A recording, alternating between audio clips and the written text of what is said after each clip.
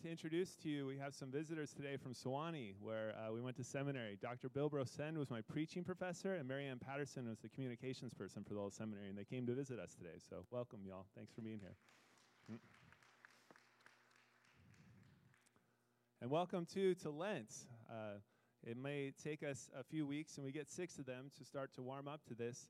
That was demonstrated for me that I actually wore the green still this morning, and it took me until I was about to preach and said, welcome to Lent, that I realized I was wearing the wrong colors. So, but this is something that from the earliest days, the church set apart a season to prepare for the great mystery of Easter. And so deep was the mystery that we felt we needed that time to prepare. And in these 6 weeks, we're invited to the holy disciplines of self-examination and repentance, prayer, fasting, and self-denial, generosity and giving, and reading and meditating on God's holy word. It's time to take a step back, take stock, and pay renewed attention to what and who in our lives is bringing us closer and deeper into relationship with God, and what and who in our lives is pulling us away from that deeper relationship with God. So in other words, it's a time to ask ourselves, when do I feel joy and peace and strength and connected and loved? And when do I feel fearful and anxious and isolated? If we can get into the habit of asking ourselves these questions, ideally on a daily basis, we'll begin to notice the patterns of thinking and behavior that lead us toward or away from the great, life-giving, and liberating love of God. Because it is difficult these days to know how to live a good and moral life.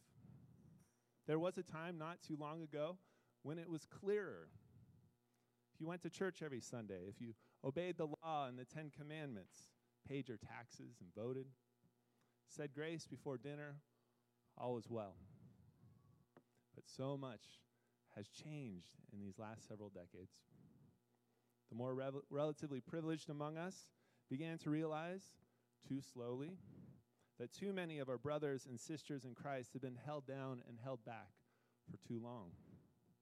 All of us witnessed failures of the church and our government to care for its flock and its citizens and its soldiers. The world became interconnected economically, and our newly enmeshed lives took on overwhelming moral significance before we brushed our teeth every morning. To my shirt, was it sewed by someone who was paid a living wage, and did the manufacturers follow environmental regulations? It's hard to know which charities we can trust with our donations, how social justice principles can be applied to the stock market, which politician really shares our values. So many of us decide just to throw up our hands, given all these nuances and complications. Other of us allow ourselves down the rabbit hole of myopic political partisanship and ideological purity. And plenty of we Christians struggle to know what Jesus would do, much less who he would vote for. But he definitely would vote, I would say. I hope you all vote on Tuesday. If Jesus walked among us today, would he live off the grid somewhere in Alaska? Would he organize Burning Man? Would he co-found Black Lives Matter or the Me Too movement? It's hard to know how to live a good and moral life these days. And that's assuming that we feel like we have a fair degree of choice about how we live our daily lives. An assumption by those with relative privilege that not everyone here shares. Choices involve power that not all of us have or believe we have to the same degree. Now, there is a power dynamic that we humans arguably all participate in equally. That of our relationship to God, the creator of heaven and earth. We humans are the created, not the creator. God is infinite goodness. And our goodness is finite, limited, and learned and lived out from the God's gift of love to each of us. And though it may not make much sense to you, it certainly doesn't to me. The universe creating God wants nothing else than to be in our company, to stroll with us in the cool evening breeze of Eden's idyllic trees. Seems like God would have better things to do. And as God searches for us for those walks, how does God find us so often? Hiding.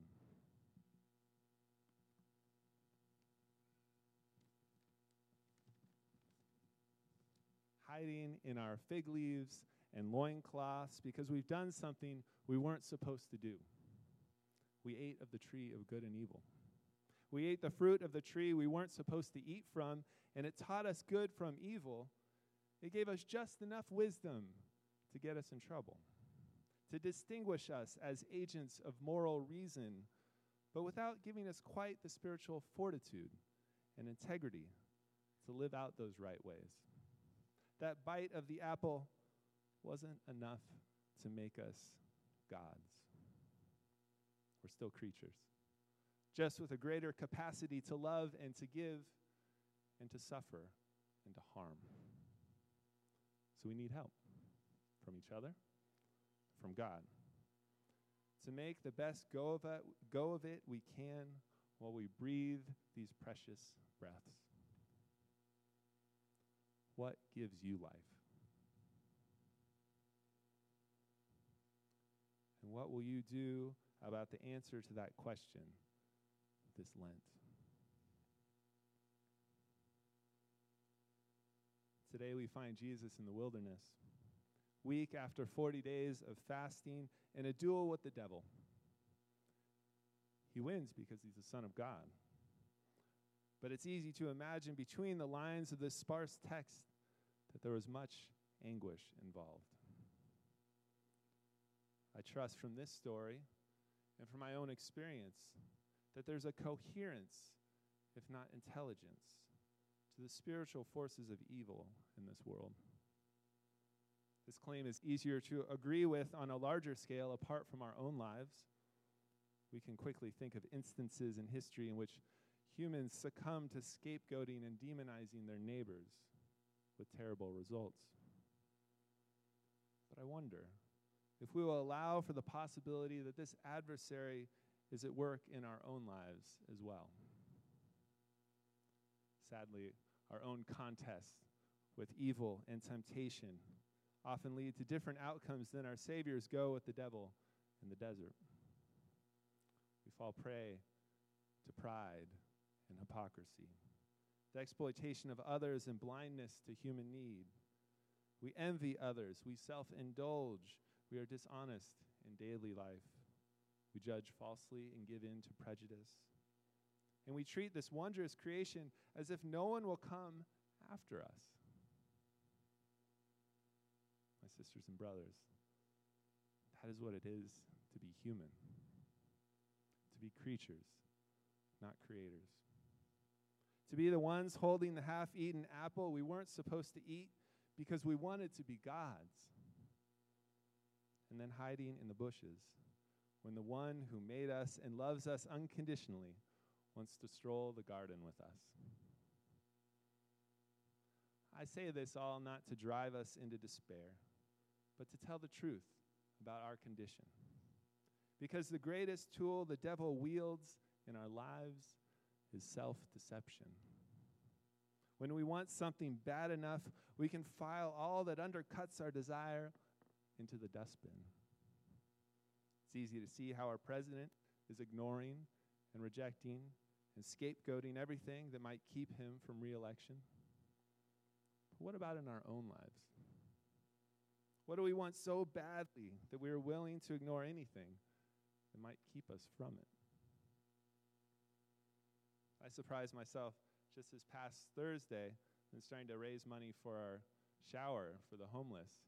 And I got some good news from one donor, and it was amazing how fast they decided, oh good, we've already passed the mark that we needed to. We're done with this project before we started, because I just really wanted to be done already.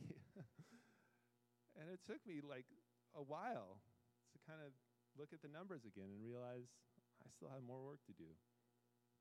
And then even more importantly, to realize God has more work to do.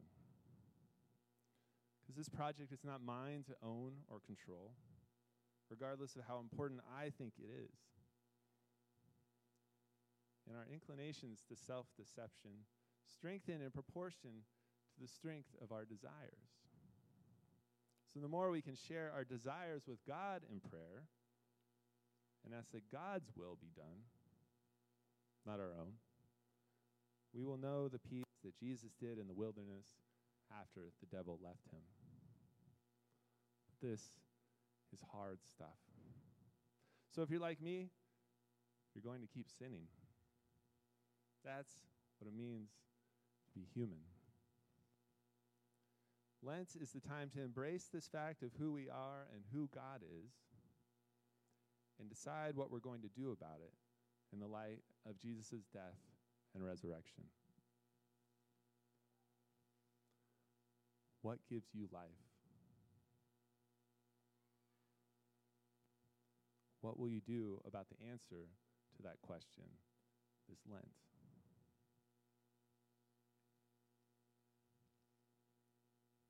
A couple times a week, my almost 6-year-old son, Jem, does something he's not supposed to do. He steals chocolate from the pantry, kicks his sister while she's reading, and he's always caught. And the first thing he does is run into his room and hide under the bed. And I think it's something a lot of we adults would like to do too when we get caught, but it's harder to do that. And all I want to do as his dad is to coax him back out into the light again and hold him in my arms like the baby that I'll probably always think of him as. And remind him how much I love him. I who knows full well what it's like and what it feels like to make the wrong choice and get caught and to feel shame. God, too, knows full well who we are. For God was there for our beginnings, is with us here now, and will be with us at the end of our days. And even then, if we permit, God wants only to hold us tenderly and carry us into new and larger life and greater love.